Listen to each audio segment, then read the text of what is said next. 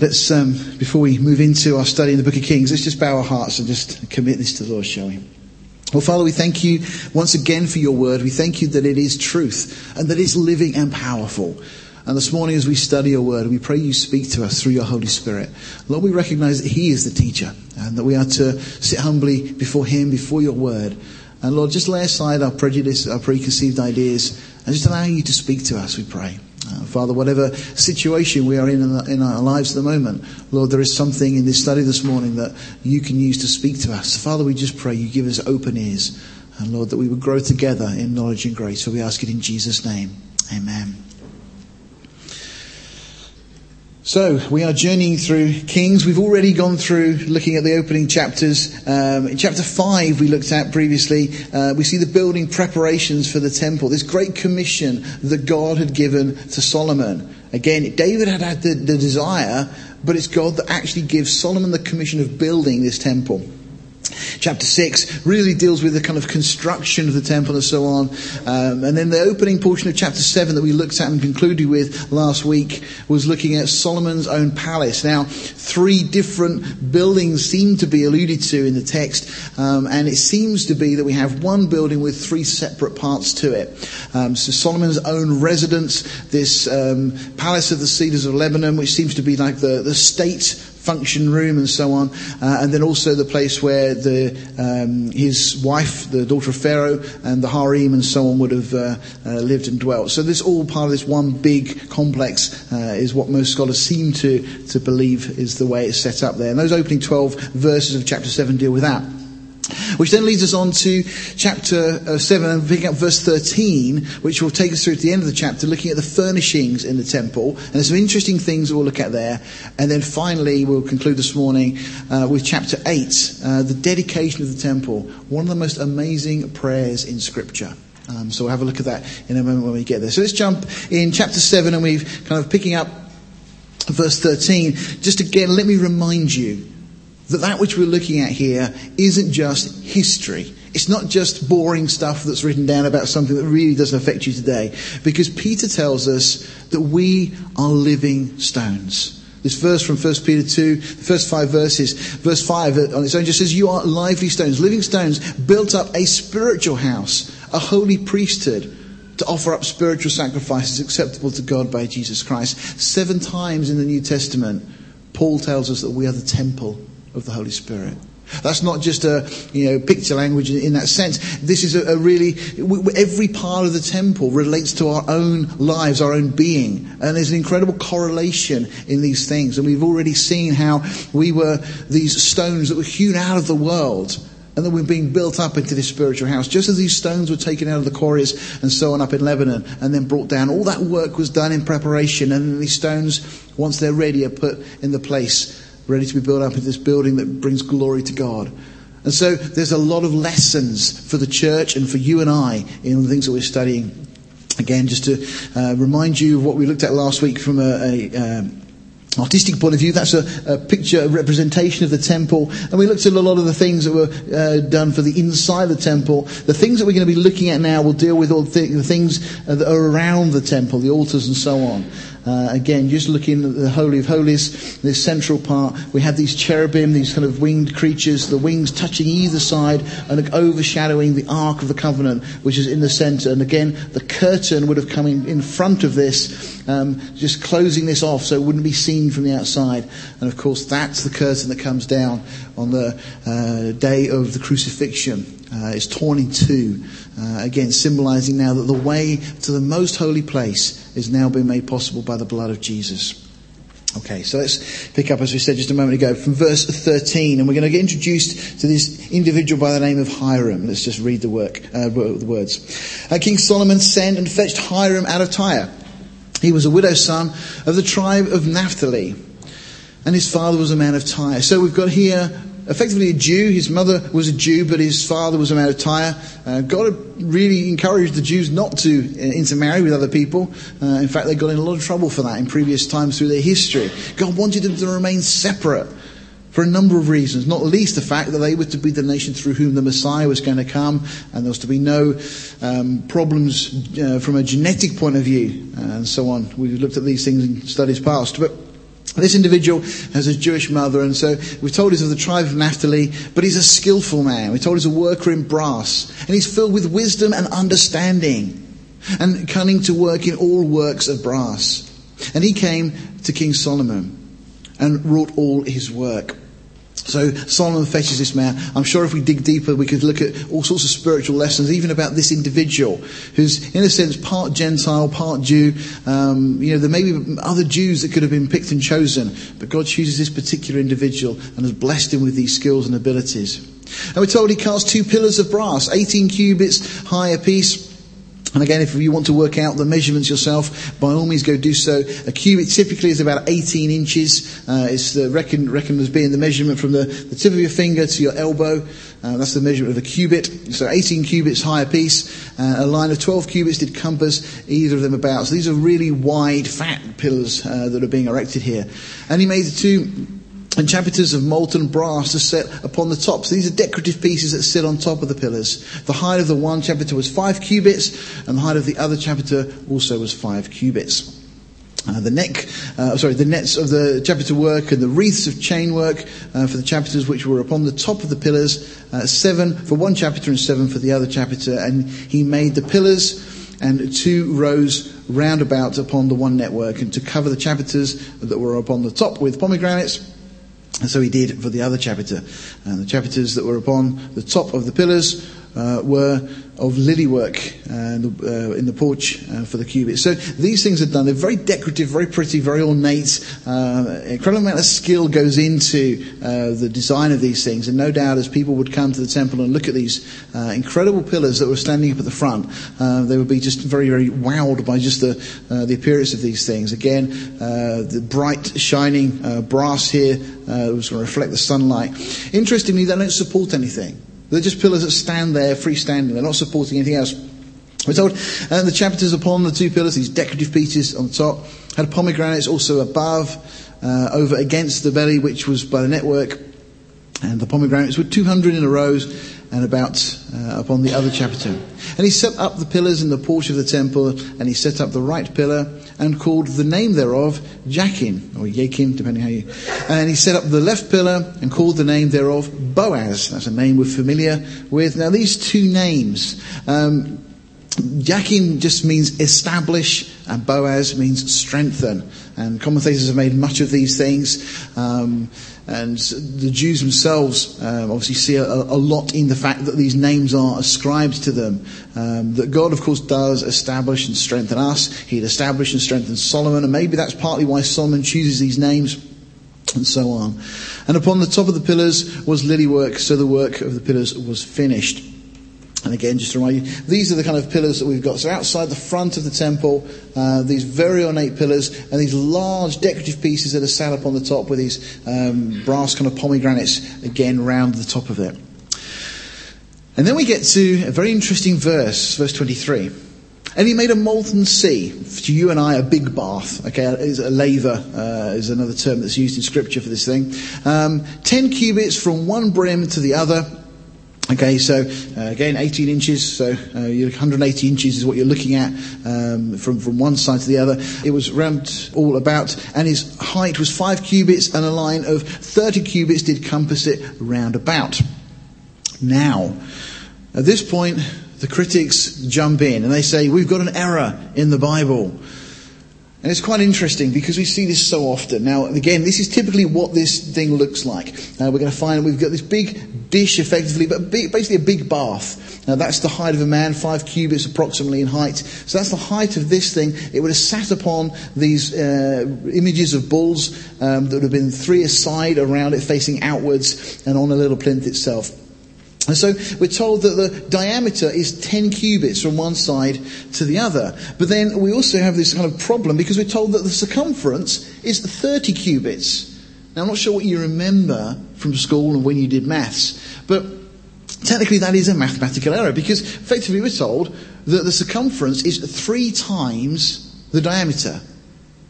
And I'm sure you're all sitting there thinking, no, that's wrong, because you know that the circumference is pi times the diameter, and pi being 3.145926535897. I'm sure you've got that down already. That's mathematically the correct calculation of how we work out the circumference once we know the diameter. So once we know the diameter, we can multiply it by a factor of 3.14, so on, and we get the answer.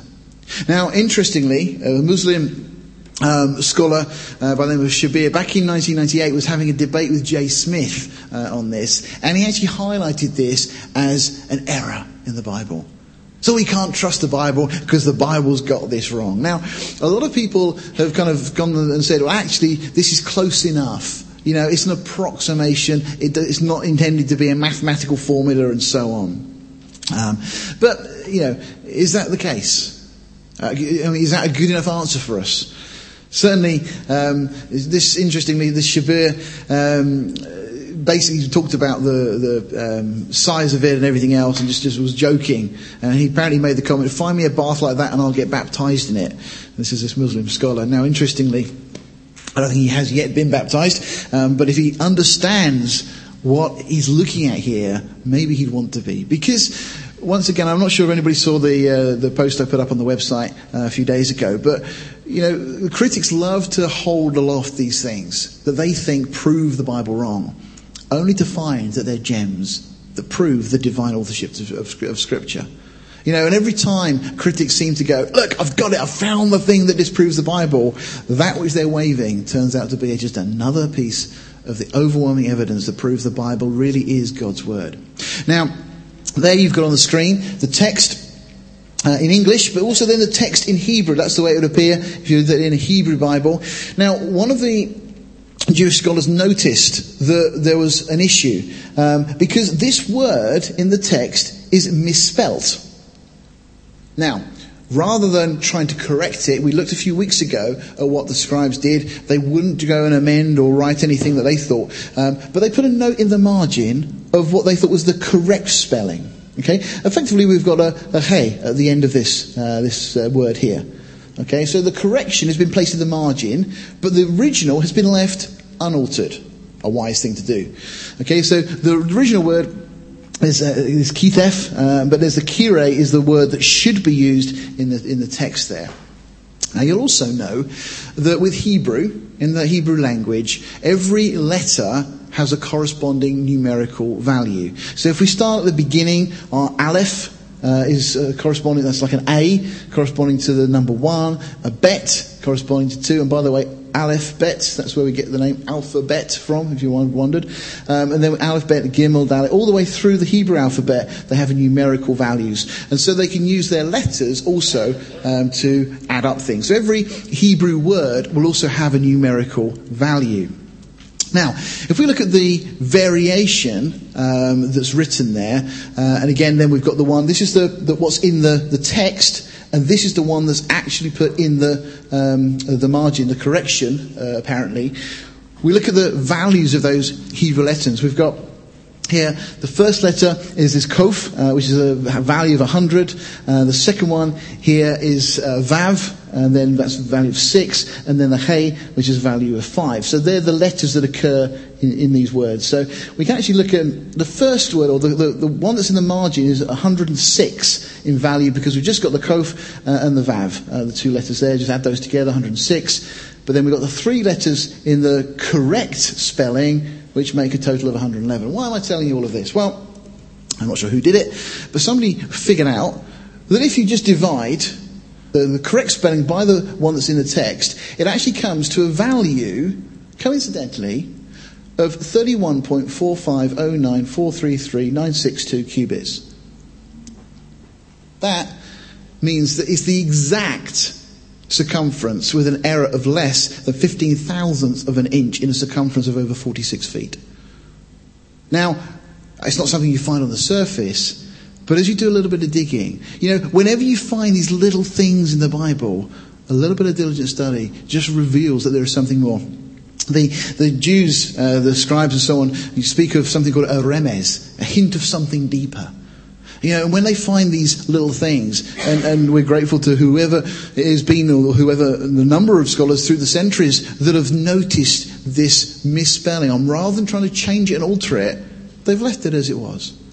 You see, God's word stands, And all the critics laugh and mock and so on until suddenly they're silenced and they're shown that the Bible is absolutely true. And again, this variation compared with the original gives us the exact dimension to a greater accuracy than would be required even by today's engineering standards and so on. We then carry on. And verse 24 tells us, speaking of this bath, this laver, under the brim of it round about there were knops compassing it, so just going around the edge, 10 in a cubit, compassing the sea round about, and the knops were cast in 2 rows when it was cast. And it stood upon 12 oxen, those again you saw in the picture, 3 looking toward the north, 3 toward the west, 3 looking toward the south, 3 looking toward the east. And the sea, this big bowl, basically, this big bath, was set above them, upon them, and their hinder parts were inwards. So again, as we saw, they're all facing outwards. And it was a handbreadth thick, and the brim thereof was wrought like the brim of a cup with flowers of lilies. It contained 2,000 baths. Oh, and once again, the critics jump on this. We've got another error. Because if we look in Chronicles, we see that we've got, in 2 Chronicles 4 verse 5, it states that the laver received and held 3,000 baths. That's a measure, of course, of water. But the Hebrew words, or Hebrew verbs rather, rendered received and held are different from that translated contained. Okay, so in our King's verse that we're looking at here, it says it contained 2,000 baths of water, this measure of water. Okay, and the Chronicles passage, it says it received and held. They mean different things. Now the problem for us in English, we sometimes use words interchangeably, and it doesn't change the meaning. But it's what we have here, quite simply, is that the sea ordinarily contained 2,000 baths. So that's what it contained. That was what's in there. But it had the capacity to hold 3,000 baths. So no problem, no contradiction. And actually, when you look at the text, you just understand the Hebrew, there really is no problem. So again, the chronicler simply mentions the capacity compared to, in Chronicles, compared to what is actually the water that was in there, typically in the King's portion. So and we're looking somewhere round about 11,500 gallons, typically, or upwards. Once again, another one of these things critics love to pick on. There's loads of these things through Kings, because Chronicles gives us very similar accounts.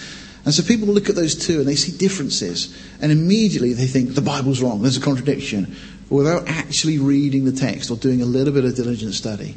Once again, through the years, I've encountered so many of these alleged contradictions. I've yet to find one that holds up. Every time, if you do a bit of study, it reveals something a little deeper, a little bit more interesting, more fascinating, and again, just attests to God's hand upon the writing of Scripture from cover to cover. And then we're told that he made 10 bases of brass. 4 cubits was the length of one base, and 4 cubits the breadth thereof, and 3 cubits the height thereof. And the work of the base was in this manner. They had borders. The borders were between the ledges. And on the borders that were between the ledges were lions, oxen and cherubims. Interesting again, because you remember these are the faces that we have of the cherubim as we see them described in the book of Ezekiel. They're also seemingly the standards that we see over the Gospels. That Matthew presents his Gospel as the Lion of the tribe of Judah. Mark very much an oxen, a beast of burden. Jesus presented as a servant. So these kind of ideas again coming out. Cherubims upon the ledges, there was a base above and beneath. The lions and oxen were added additions made of thin work. And every base had 4 brazen wheels and plates of brass, and the 4 corners thereof had undersetters under the laver were undersetters molten, and the side of every addition. And in the mouth of it, where in the chapiter and above was a cubit, but the mouth thereof was round about after the work of the base, 1.5 cubits, and also upon the mouth of it were engravings with their borders 4 square and not round. Now, this is just going on to describe the additional lavers that are being made. As you saw in the picture we looked at earlier of the temple, they had not just the one laver, but they had 10 other lavers that were used also for washing, probably for washing your hands in, as opposed to kind of bathing your entire body. But you remember that if you look back in Leviticus, there was a number of things that the priests used to have to do before they could offer sacrifices, and obviously being ceremonially clean was a big part of that. Picking up verse 32. And under the borders were 4 wheels, and the axle trees of the wheels, and again, just parts of tree, that's what they are, axle trees of the wheels were joined to the base. And the height of a wheel was a cubit and half a cubit. And the work of the wheels was like the work of a chariot wheel. Their axle trees, their naves and their felloes and their spokes were all molten. This is incredible. So we're making wheels here with spokes all out of this brass. And this Hiram is the individual that's then responsible for doing this and casting these. And there were 4 undersetters to the 4 corners of one base, and the undersetters of the very base itself. So just sit underneath this bath. And at the top of the base was there a round compass of a half a cubit high, and on the top of the base the ledges thereof and the borders thereof were of the same. From the plates of the ledges thereof and on the borders thereof he graved cherubims, lions, and palm trees according to the proportion of every one, and additions round about. After this manner he made the 10 bases. All of them had 1 casting, 1 measure, and 1 size. So each of these identical in size and so on, all made from the same castings. And they made 10 levers of brass. 1 laver contained 40 baths. So these 10 are much smaller than the big one we looked at a moment ago. And every laver was 4 cubits, and upon every one of the 10 bases 1 laver. And he put 5 bases on the right side of the house, of the temple, and 5 on the left side of the temple. And he set the sea on the right side of the house, eastward over against the south. So that picture you looked at, again, the south side on the southeast side is where the big laver is put, this big bath effectively. But then you've got 5 of these smaller ones down the left side, 5 down the right side of the temple itself. And Hiram made the lavers and the shovels and the basins. So Hiram made an end of doing all the work that he made, King Solomon, for the house of the Lord. The 2 pillars and the 2 bowls of the chapiters that were upon the top of the 2 pillars, and the 2 networks to cover the 2 bowls of the chapiters which are upon the top of the pillars. Just getting a list now of what he made. The 400 pomegranate. I mean, this is an incredible amount of work that's being done here. The 400 pomegranates for the 2 networks, even 2 rows of pomegranates for 1 network to cover the 2 bowls of the chapiters that were upon the pillars, and the 10 bases and the 10 lavers on the bases, 1 sea and 12 oxen under the sea.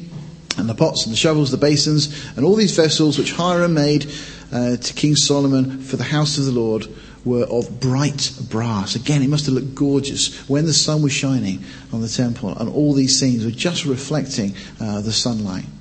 Now, we read through this, and of course there is a tendency to go, oh, are we there yet? But look how much detail God includes in the things that are being used in the temple. And think about your own life. Think about the detail that God is concerned about with you. You see, this is recorded there, not just to give us the information of what it looked like and how it was built, which it does, but there's a deeper truth to this, and that is that God is a God of the details. He cares about the little things of your life that most people wouldn't really be bothered about. All these little things, God is interested in. The little details. And again, all of these things so that we should be light bearers for our King. Just as each one of these things was to bear the light. As the sun would shine upon it and reflect that light, you and I should be light bearers for our King. We're to be lights set up on a hill. We're told that all this work was done in the plain. It says, in the plain of Jordan did the king cast them in the clay ground between Succoth and Zarethan. So as we saw a few weeks ago, the work was all done away from the Temple Mount. All these things are done and brought ready. And Solomon left all the vessels unweighed because they were exceeding many. Neither was the weight of the brass found out. So much is used that there's no measure put upon it. And Solomon made an end of all the vessels that pertained unto the house of the Lord, the altar of gold, the table of gold whereupon the shewbread was. So these 2 things that I just mentioned here, that is a replica, effectively, of what the original incense altar overlaid with gold would have looked like. So this is one of the artifacts. This is actually taken a picture from the Temple Institute in Jerusalem. They've built this, it's ready. They're ready to go again. When the temple is rebuilt, this is the one that they will put in there and be used. They've also got the table of showbread. So this is the table, 12 loaves of bread representing the 12 tribes of the nation. It's quite tall. I mean, that's as tall as you and I. That table, and it goes to the top, obviously, with each level for the different loaves of bread to go on. And then we're told, and the candlestick of pure gold, 5 on the right side, 5 on the left side before the oracle. That's again the oracle, just to mention King James translation. That's talking of the Holy of Holies. With the flowers, the lamps and the tongues of gold, the bowls and the snuffers and the basins and the spoons, the censers of pure gold, the hinges of gold, both for the doors of the inner house, the most holy place, and for the doors of the house, to wit, of the temple. So, the first thing that's mentioned at the top of this, in verse 49, is the candlesticks, or the lampstands, being made of pure gold. Now, speaking here of these menorah. Now, we've got inside the temple, where is in the tabernacle there had just been one menorah? In the temple, there were put 10 of these menorahs. 5 down one side, 5 down another. Now typically that's what the menorah is, what it looks like. That's the one that again the Temple Institute have built and prepared. It used to sit here, which was not far from the Temple Institute itself. I understand it's now been moved to within sight of the Temple Mount, which has irritated some. But it's an intent from the Jews that they are going to build their temple. Like it or not. And of course we know from Scripture that the temple has to be rebuilt because Antichrist is going to sit and desecrate that temple. Paul speaks of that in 2 Thessalonians and so on. Just to quickly mention though the lampstand, because we've maybe looked at this before, but it's just worth mentioning here. It was the only source of light in the tabernacle itself, and of course therefore becomes the only source of light in the temple. There's no other sources of light. Without it, the holy oil could not give light. So it's important that this lampstand is there. It's interesting that in the tabernacle there was one lampstand, which is the number of God. In the temple we have these 10. There's six branches of each of these, which is the number of man. Again, the central lampstand, and then 6 branches either side. The lampstand, again, is the vessel to hold up the light in the darkness. And Jesus himself says in Revelation 1:20 that the lampstand, the menorah, is representative of you and I, the church. So we should have a little bit of interest in this particular artifact that's used in the temple. Interestingly, certainly for the original one that's given for the tabernacle, the design is given, but again, no dimensions. There's no limits, which is very interesting because that speaks very much of the church. There's no limit that's given for the church. It's made of pure gold. That means it's been refined. It speaks of you and I. It's also made of 1 talent of beaten gold. Well, interestingly, the church is one body. And we are effectively beaten through the trials, through the tribulations, through the things that we go through. We are moulded into shape. God uses those things, the sufferings, that we should count as pure joy. Because it's getting us ready. It's making us what God wants us to be. So, all of these things, you see, we have suggestions of how much a talent would weigh. But the question, of course, is how could the branches of this support itself? If it was pure gold, one of the challenges that people have looked at this have said is that it wouldn't support itself, that the arms would droop because they're coming out from the stem. And the arms either side, the centre ones aren't so bad, but the outside ones, because of the weight of them, would just droop. So how did it support itself? And even the one that they've built, the Temple Institute have built, they've had to reinforce it. And again, just an interesting aside, of course, it needed, therefore, supernatural strengthening. There was no natural way they've been able to figure out how this could support itself. Well, doesn't that speak of the church? You know, how we need supernatural strengthening, how we should be this light bearer. The oil, the Holy Spirit, is placed within us. And then we show forth that light. So, just an interesting aside there, speaking of this lampstand again, that was used in the tabernacle and ultimately then in the temple. And so this chapter concludes and says, "So was ended all the work that King Solomon made for the house of the Lord. And Solomon brought in the things which David his father had dedicated. Even the silver and the gold and the vessels did he put among the treasures of the house of the Lord." So all of these things, again, just incredible wealth, incredible value to all of these things. So now we move on to an amazing chapter. This is one of these chapters that's just worth reading and rereading. It's just a wonderful prayer that we see that Solomon will lift up before God, before the throne. We read, "Then Solomon assembled the elders of Israel and all the heads of the tribes and the chief of the fathers of the children of Israel unto King Solomon in Jerusalem, that they might bring up the ark of the covenant of the Lord out to the city of David, which is Zion. And all the men of Israel assembled themselves unto King Solomon at the feast in the month of Ethnaim, which is the 7th month. Now, you remember that David had wanted to bring the ark up into Jerusalem. And again, this tabernacle had been erected and built in Jerusalem. And they sent down men to go and get the ark. And of course, they put the ark on the back of a cart, because that's how the Philistines had sent it back after it had been captured. And so they do the same thing. They put it on the back of a cart, and one of the oxen stumbles, and this man, we're told in the book of Samuel, Uzziah, reaches out, touches it, and God strikes him down dead. And David's really unhappy about this. But of course, David then realizes that God has given very clear and strict instructions about how these things were to be moved, because of what they represented. And next time David goes to move it, he does it properly. He does it, and this is when David then comes into Jerusalem with dancing and so on. And of course, Micah, his wife, sees him, and she's very displeased with this. But David was just leading this procession, and the Levites then were the one that were carrying the ark and doing it properly. Now, Solomon is about to move the ark again, moving it now from the tabernacle that had been there into the temple. And so he's calling all the dignitaries, all the leaders of the nation. Everybody needs to be there for this event in the 7th month. And we're told all the elders came, and the priests took up the ark. I mean, it's just a little thing, but Solomon has learnt from a mistake that his father had made. You know, there's a lot of wisdom in learning from mistakes that people that have gone before us have made. Seeing where they've stumbled, seeing what it has cost them.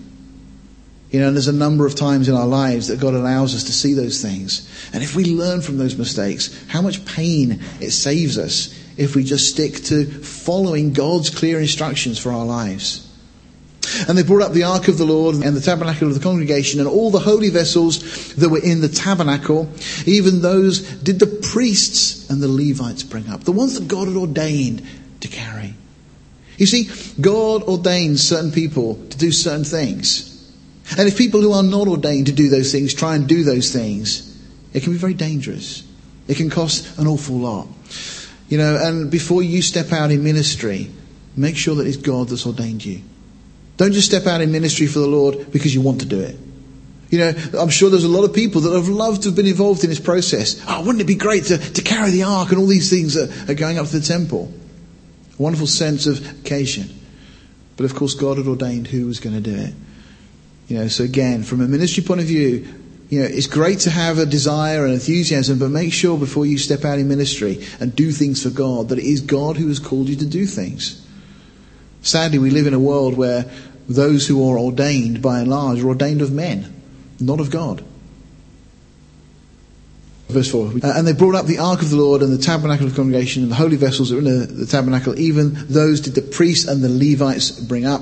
And King Solomon, all the congregation of Israel that were assembled unto him, were with him before the ark, sacrificing sheep and oxen that could not be told nor numbered for multitude. Again, just that reminder, you know, there's a lot of blood being shed here. But you see, it's blood that makes atonement for our sin. The life of the flesh is in the blood, Leviticus 17:11 tells us. You know, life is dependent upon blood. Day 5 of creation is the first day we have something that is actually living. Now we have the plants and so on prior to that, but they're not living in the same way as you and I tend to think of life.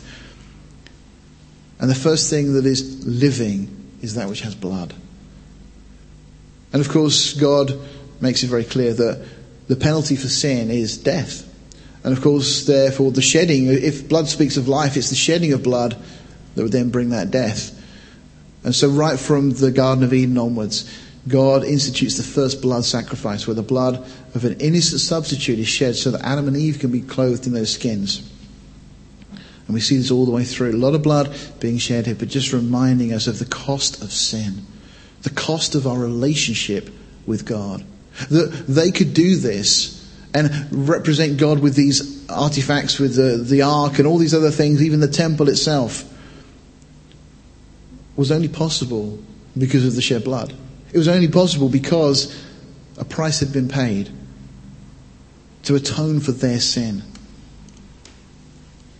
And the priest brought in the ark of the covenant of the Lord unto his place into the oracle, the Holy of Holies, of the house, to the most holy place, even under the wings of the cherubims. These are now all in place. Now the ark is placed between them.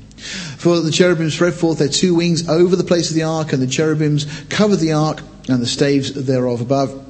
And they drew out the staves. The ends of the staves were seen out of the holy place before the oracle, and they were not seen without. And they were there and they are there unto this day. Now that last comment, they're there unto this day, leads some to believe that Jeremiah is our author, because this is written at a time when the ark seemingly is still in the temple.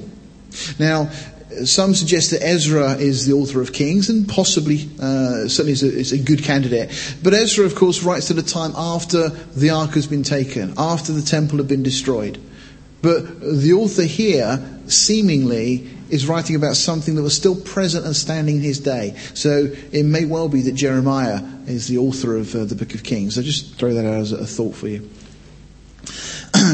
Verse 9, there was nothing in the ark, save the two tablets of stone which Moses put there at Horeb, when the Lord made a covenant with the children of Israel, when they came out of the land of Egypt. And it came to pass, when the priests would come out of the holy place. In fact, let me just pause there, because some will pick up a verse in Hebrews that tells us there were other things in the ark beside those. Now, why here we're told that only the tablets of stone are there, not the rod of Aaron, not the pot of manna.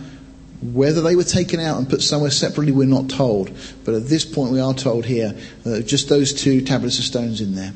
And it came to pass that when the priests would come out of the holy place, that the cloud filled the house of the Lord. And this is the glory of God now, just filling this place, so that the priests could not stand to minister because of the cloud, for the glory of the Lord had filled the house. You know, this is fascinating to me, because these priests are there, they've got a job to do, but suddenly they're prevented from doing that job by effectively the one whom they're doing the job for, ultimately. You know, the glory of God just overshadows the work they're doing. And you just get the impression that they are just in awe and humbled in this situation, as the glory of God is just filling the house, and no longer can they do what they do. They couldn't stand to minister. They couldn't do the work. They're just effectively laid open before the Lord. Then spake Solomon, and here we go. The Lord that said that he would dwell in thick darkness, I have surely built thee a house to dwell in, a settled place for thee to abide in forever. And the king turned his face about and blessed all the congregation of Israel. And all the congregation of Israel stood. And he said, Blessed be the Lord God of Israel, which spoke with his mouth unto David my father, and has with his hand fulfilled it, saying, Since the day that I brought forth my people Israel out of Egypt, I chose no city out of the tribes of Israel to build a house, that my name might be therein. But I chose David to be over my people Israel.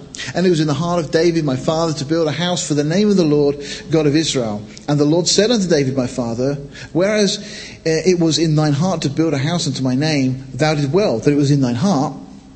Nevertheless, thou shalt not build the house, but thy son that shall come forth out of thy loins, he shall build the house unto my name. And the Lord has performed his word that he spoke. And I am risen up in the room of David my father to sit on the throne of Israel as the Lord promised, and have built a house for the name of the Lord God of Israel. And I have set there a place for the ark, wherein is the covenant of the Lord, which he made with our fathers when he brought them out of the land of Egypt. Now notice this. And Solomon stood before the altar of the Lord in the presence of the congregation of Israel, and spread forth his hands towards heaven and said. Okay, so Solomon's just given his background. He's talked about what God has done, that he was commissioned to do this work. It's now finished. He's told everybody why he was doing it, what it's for. And now he's about to launch into this prayer. And it begins one of the longest and most impassioned prayers in Scripture. It goes from verse 23 to verse 53. And Solomon starts, you'll notice here, by standing before the altar. That's what we're told quite clearly in this verse. Solomon stood before the altar. By verse 53, Solomon is going to be on his knees. And I think there's a really important point here, that sometimes we come to God and we can sometimes come fairly casual. I'm not suggesting Solomon was doing that here, but actually the whole magnitude of the one to whom Solomon is praying seems to overwhelm him through this prayer. And Solomon ends up on his knees before God. It's a great model for us of intercession. of when we pray for others and we pray to God, knowing that God is a God who hears us. But if we just get down on our knees. In Ezekiel, we're told that the Lord was searching for somebody to stand in the gap and to pray on behalf of the nation. What about you and I? Do we intercede on behalf of others? Do we pray for them? Do we really go before the throne? Do we get on our knees? Are we that in awe of the God to whom we pray? So let's look at what Solomon prays. And he said, Lord God of Israel, there is no God like thee in heaven above or on earth beneath, who keeps covenant and mercy with thy servants, that walks before thee with all their heart. But just to start here, this is where, when we go to the Lord in prayer, this is where it should begin. What is it Jesus says we should pray? Our Father, who art in heaven, hallowed be your name. Start focusing upon the one to whom you are praying. So many is when we pray, and we kind of skip the introduction and go straight to my list, don't we? Well, Solomon here does it the correct way, the way that Jesus says we should pray. Again, how different is the God of the Bible to any other supposed deity? God is just unique. God is unchanging. He's dependable, trustworthy, honest, enduring, unfailing. He's righteous, just, and merciful. What a great basis this is for our prayers. You see, James speaks about praying and asking for things in faith. We should have faith when we come to God. Well, if we start with thinking who God is, it makes that an awful lot easier. When we go based upon our own current circumstance and predicament, and then we go and pray, that's kind of our focus. That's the problem. And sometimes it's easy, therefore, to doubt. But when we start by focusing upon God, it changes everything. And Solomon carries on. Who has kept with thy servant, my father, that thou promised him, who spoke also with thy mouth and has fulfilled it with thine hand as it is this day. Notice what he does here as well. It's kind of very much our Father. When you pray, you're not just praying as an isolated individual. You're part of the body of Christ. As Solomon prays, he's really calling into the fact that actually it's not just me, God, here. You are David, my father's father. You're my father. You're the father of our nation. Verse 25. Therefore now, Lord God of Israel, keep with thy servant David, my father, that thou hast promised him, saying that there should not fail thee a man in my sight to sit on the throne of Israel, so that thy children take heed to their way, that they walk before me as thou hast walked before me. This is just another interesting thing here to mention, that Solomon is praying to God based upon God's promises. Well, haven't we been looking at that recently?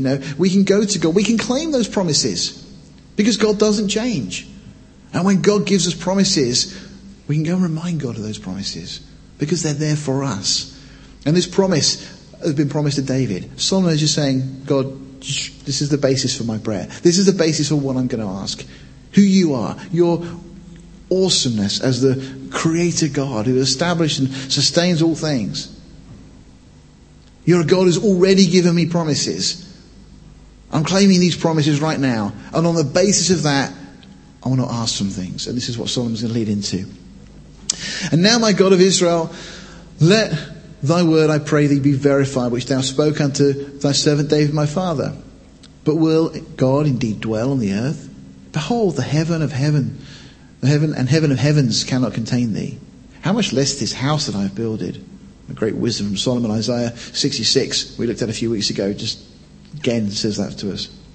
Yet if thou respect unto the prayer of thy servant and to his supplication, O Lord my God, to hearken unto the cry and to the prayer which thy servant prays before thee today. That thine eyes may be opened toward this house night and day, even toward the place of which thou hast said, my name shall be there, and thou mayest hearken unto the prayer which thy servant shall make toward this place. And hearken thou to the supplication of thy servant and of thy people Israel, when they shall pray toward this place, and hear thou in heaven thy dwelling place, and when thou hearest, forgive. Interesting. Solomon starts something here that has been adopted by Islam. praying towards a particular building. You see, this was all about praying toward the temple in Jerusalem. The place that God was going to put his name there. And of course, Islam adopts this. And so prayers now, you'll notice that the Muslims will pray towards Mecca. They always have their mats facing that particular way. Their mosques are built in such a way that they can pray that way. Interesting, isn't it? That, they are very devout in their prayers. What about us in our prayer life? It just does challenge us, or should challenge us just a little there. If any man trespass against his neighbour, and an oath be laid upon him to cause him to swear, and the oath come before thine altar in this house, then that hear thou in heaven, and do and judge thy servants, condemning the wicked, to bring his way upon his head, and to justify the righteous, to give him according to his righteousness. When thy people Israel be smitten down before the enemy, because they have sinned against thee, and shall turn again to thee, and confess thy name, and pray, and make supplication unto thee in this house, then hear thou in heaven, and forgive the sin of thy people Israel, and bring them again unto the land which thou gave unto their fathers. When heaven is shut up, and there is no rain, because they have sinned against thee. Now, again, Solomon, having experienced this himself, the drought that had come upon Israel, no doubt he was very mindful of this as he's praying even this prayer. And if they pray toward this place and confess thy name and turn from their sin, when thou afflictest them, then hear thou in heaven, and forgive the sin of thy servants and of thy people Israel, that thou teach them the good way wherein thou should walk, and give rain upon the land which thou hast given to thy people for an inheritance. And if there be in the land famine, and if there be pestilence, blasting mildew, locusts, or if there be caterpillar, or if their enemy besiege them in the land of their cities, whatsoever plague, whatsoever sickness there be, what prayer and supplication soever be made by any man, or by all thy people Israel, which shall know every man the plague of his own heart, and spread forth his hand toward this house, then hear thou in heaven thy dwelling place, and forgive, and do, and give to every man according to his ways, whose heart thou knowest. For thou, even thou, only knowest the hearts of all the children of men, that they may fear thee all the days that they live in the land which thou gavest unto our fathers.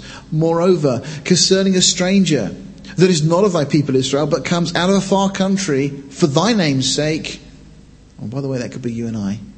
For they shall hear of thy great name, and of thy strong hand, and of the stretched out arm. When he shall come and pray toward this house, hear thou in heaven thy dwelling place, and do according to all that the stranger calls to thee for, that all people of the earth may know thy name, to fear thee, as do thy people Israel, and that they may know that this house which I have builded is called by thy name. And if thy people go out into battle against their enemy, whithersoever thou shalt send them, and they shall pray unto the Lord toward the city which thou hast chosen, and toward the house that I have built for thy name, then hear thou in heaven their prayer and their supplication, and maintain their cause. If they sin against thee, for there is no man that sinneth not. Interesting aside that Solomon just throws in there, isn't there? And thou be angry with them, and deliver them to the enemy, so that they carry them away captives into the land of the enemy, far on in. Now this becomes prophecy, not just prayer here. Yet if they shall bethink themselves of the land whither they are carried captives, and repent and make supplication unto thee in the land of them that carried them captives, saying, we have sinned, we have done perversely, we have committed wickedness, and so return to thee with all their heart and with all their soul in the land of their enemies, which led them away captives, and pray unto thee toward their land which thou hast given unto their fathers, the city which thou hast chosen, and the house which I have built for thy name. We're just going to go on from there in a second, but I just want to just draw your attention to the wording here. As part of this prayer, when they've been taken away captives in a foreign land, if they pray towards the land Israel, towards the city Jerusalem, and towards the temple, and praying, confessing their sin, we have sinned, we have done perversely, we have committed wickedness. Turn with me just quickly in your Bibles to the book of Daniel. Because sometime after Solomon, this young man, this godly man, Daniel, comes onto the scene. He's taken away captive to a foreign land because of Israel's sin. And in that land, based upon the very prayer that we are reading here in 1 Kings chapter 8, Daniel sets his heart to pray. Let's just look at the beginning of chapter 9 of the book of Daniel. It says, Daniel chapter 9 verse 1, in the first year of Darius the son of Ahasuerus of the seed of the Medes, which was made king over the realm of the Chaldeans, in the first year of his reign, I, Daniel, understood by books the number of years whereof the word of the Lord came to Jeremiah the prophet, that he would accomplish 70 years in the desolation of Jerusalem. And now look, and I set my face unto the Lord God, to seek by prayer and supplications with fasting and sackcloth and ashes. And I prayed unto the Lord my God, and made confession, and said, O Lord, the great and dreadful God, keeping covenant and mercy with them that love him. Now notice the way he prays, in the same way that Solomon prays, the same way that Jesus says we should pray. Starting his prayer by speaking of God's greatness.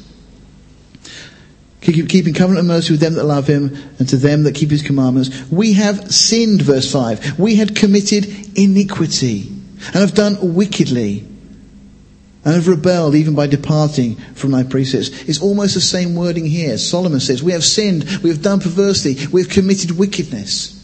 David says the same prayer.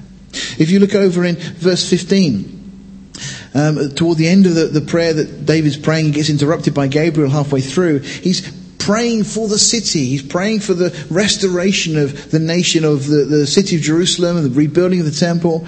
And verse 16, and now, O Lord our God, that thou hast brought thy people forth out of the land of Egypt with a mighty hand, and hast gotten thee renown as it is this day. We have sinned, we have done wickedly.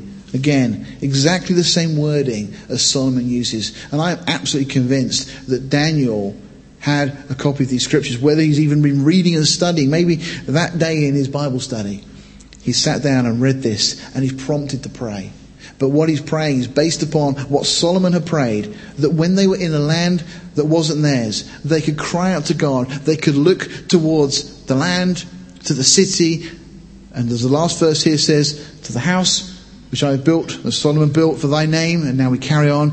Then hear thou their prayer and their supplication in heaven, thy dwelling place, and maintain their cause. And forgive thy people that have sinned against thee, and all their transgression wherein they have transgressed against thee, and give them compassion before them who carried them captive, that they may have compassion on them. And of course, that is what happens. Ultimately, those that have taken them away do have compassion upon them. For they be thy people, thine inheritance, which thou broughtest forth out of Egypt, from the midst of the furnace of iron. And just an aside here for further study if you want to. Furnace of iron, of course, being a reference to the trouble that they experienced in Egypt. It was a time of tribulation. There are a number of references in the New Testament that speak of being cast into a fire, a kind of a furnace. And I'll just lay it before you that I believe that many of those references may be indeed references to people being cast into the time of tribulation. I'll let you take that further if you want to. And that thine eyes may be open unto the supplication of thy servant, and unto the supplication of thy people Israel, to hearken unto them in all that they call for unto thee. For thou didst separate them from among all the people of the earth to be mine inheritance, as thou spokest by the hand of Moses thy servant, when thou brought our fathers out of Egypt, O Lord God. And it was so that when Solomon had made an end of his praying, a really impassioned prayer, that all this prayer and supplication unto the Lord, he rose from before the altar of the Lord, from kneeling on his knees. Notice, with his hands spread up to heaven. He starts by standing, and he ends up by kneeling. And almost, I can imagine, we're not told in the text, but I can imagine Solomon weeping as he thinks about the possible future of the nation, what's going to happen. And would there come a time where his descendants would be cast out of this land? Again, you think of the kingdom that Solomon was presiding over. The thought of all that being stripped away from them, and pleading to God that if that were to happen, that God would have mercy and bring them back. And of course, that is exactly what has happened. Not just with the return from Babylon, but even in the days that we live. Jews are returning back to that land. They're turning back to the God of their fathers in desperation. And he stood and blessed the congregation of Israel with a loud voice, saying, Blessed be the Lord that has given rest unto his people Israel according to all that he promised. There has not failed one word of all his good promise. Now that's a scripture you want to kind of mark, isn't it? That there's not failed a single word of the things that God had promised, which he promised by the hand of Moses his servant. The Lord our God be with us as he was with our fathers. Let him not leave us nor forsake us, that he may incline our hearts unto him. Notice that work is done by God, inclining our hearts to him, to walk in all his ways and to keep all his commandments and his statutes and his judgments which he commanded our fathers. And let these my words wherein I have made supplication before the Lord be nigh unto the Lord our God day and night, that he maintain the cause of his servant and the cause of his people Israel at all times as the matter shall require. That all the people of the earth may know that the Lord is God and there is none else. You see, Solomon's prayer that God's sustaining and preservation of the nation of Israel before him is to be a witness to the world. This is what Solomon is praying, that God would sustain Israel so that they would become a witness. There's a story, I have no idea, I've not been able to verify the truthfulness of this, but apparently back in the days in Europe with the courts of the kings as they were, there was one king who called one of his scribes before him and said, "I'll give you one proof, just one proof that God exists." And this scholar just sat there for a moment and just responded and said, "The Jew." You know, if people in this world are wanting proof that God exists, it's the Jews. That's why Satan hates them so much. Because it is undeniable proof that God exists. We still have an identifiable ethnic group of people descended from Abraham, that through the most extreme circumstances in their history have remained. They haven't been wiped out. They haven't just disappeared and dissipated into the other nations around them. How many Amalekites do you know? How many Hittites do you know? You can't go to London and find an area that's, you know, the place where the Hittite community lives. But you can go and find the Jewish community. Do you know, the existence of the Jews through the centuries, the fact that Israel is a nation again in the land given to Abraham, Isaac and Jacob, the fact that the Jews even now are returning to that land, is undeniable evidence that God is God, that the Bible is true, and the Jews are his people. And ultimately that darkness will be lifted from their eyes and they will recognize that Jesus is their Messiah. Deuteronomy 4 verse 7 and 8 says, "For what nation is there so great, who has God so near unto them as the Lord our God is in all things that we call upon him for? And what nation is there so great that has statutes and judgments so righteous as this law, which I set before you this day?" I mean, the law that was given to Israel effectively has become the standard of law throughout the world. Muslim nations accepted, of course.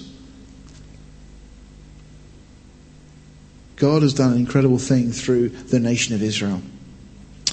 We carry on verse 61, and just to conclude the chapter. "Let your heart therefore be perfect with the Lord our God, to walk in his statutes, to keep his commandments as it is this day." And the king and all Israel with him offered sacrifice before the Lord. You know, if being called should elicit such an attitude of heart and response from the nation, he said they've been called by God. What about us? What kind of response should our hearts give, who have been made a holy nation and a royal priesthood? Let your heart therefore be perfect with the Lord. That's what Solomon was saying. Because of all of this that God has done, because of the promise he's given, because of the security we have in him, let your heart be perfect before him. And that was Solomon speaking to the people of the nation. What about us? "And Solomon offered a sacrifice of peace offerings, which he offered unto the Lord 220,000 oxen. We've got 20,000 oxen, we've got 120,000 sheep. And so the king and all the children of Israel dedicated the house of the Lord." And again, just as an aside, remember those sheep that have been specially prepared as sacrificial lambs. And they would have come from the fields around Bethlehem. We looked at that over the Christmas time. But these lambs that were being offered in sacrifice, they weren't just any old lambs. They've been specifically chosen for that purpose, just as later another lamb would come from the area of Bethlehem, one who'd been born specifically to be offered as a sacrifice. Every one of those slain lambs speaks of the Messiah. The same day did the king hallow the middle of the court that was before the house of the Lord, for there he offered burnt offerings and meat offerings and fat offerings, fat of the peace offerings, because the brazen altar that was before the Lord was too little to receive the burnt offerings and the meat offerings and the fat of the peace offerings. So effectively the courtyard is also now used for these offerings, because there's so much being offered this day. And at that time, Solomon held a feast, and all Israel with him, a great congregation, from the entering in of Hamath unto the river of Egypt, before the Lord our God, 7 days, and 7 days even 14 days. So there's 2 periods of 7 days joined together. So 14 days, this period of the feast goes on. And again, the whole area that is being under Solomon's control now, everybody is in this celebration of this dedication of the temple. And on the 8th day, he sent the people away. And they blessed the king and went unto their tents joyful and glad of heart for all the goodness that the Lord had done for David his servant and for Israel his people. What an incredible prayer that he offers, incredible situation. You know, you and I think of this though in the context that this celebration that's going on at the end for the dedication of a house, a building that was built, of materials that will eventually fade away. They eventually got destroyed and knocked down, and the Romans in AD 70, the whole building was set on fire. They came in and they scraped the gold and the whole thing. But all the detail that's put in there, and you think again, 7 times in the New Testament, we're told that we are the temple of the Holy Spirit. You know, as we dedicate our temples, our lives to God, there should also be great joy and celebration. Let's bow our hearts. Well, Father, we thank you for your word. And Lord, we thank you for these wonderful records that we have. Lord, that we can learn so much from. Help us, Father, we pray, to grow in knowledge and in grace. Lord, we need your grace. And we pray that you give us greater knowledge and understanding of your word. That our lives will be dedicated to you with great joy, knowing that just as you've done with the temple, these rocks and so on that have been hewn out of the world and then overlaid with pure gold, reflecting the brilliant light. Oh Lord, let our lives be such for you, we pray. Lord, help us to learn these lessons. Impress them upon our hearts, we pray, for we ask it in Jesus' name. Amen.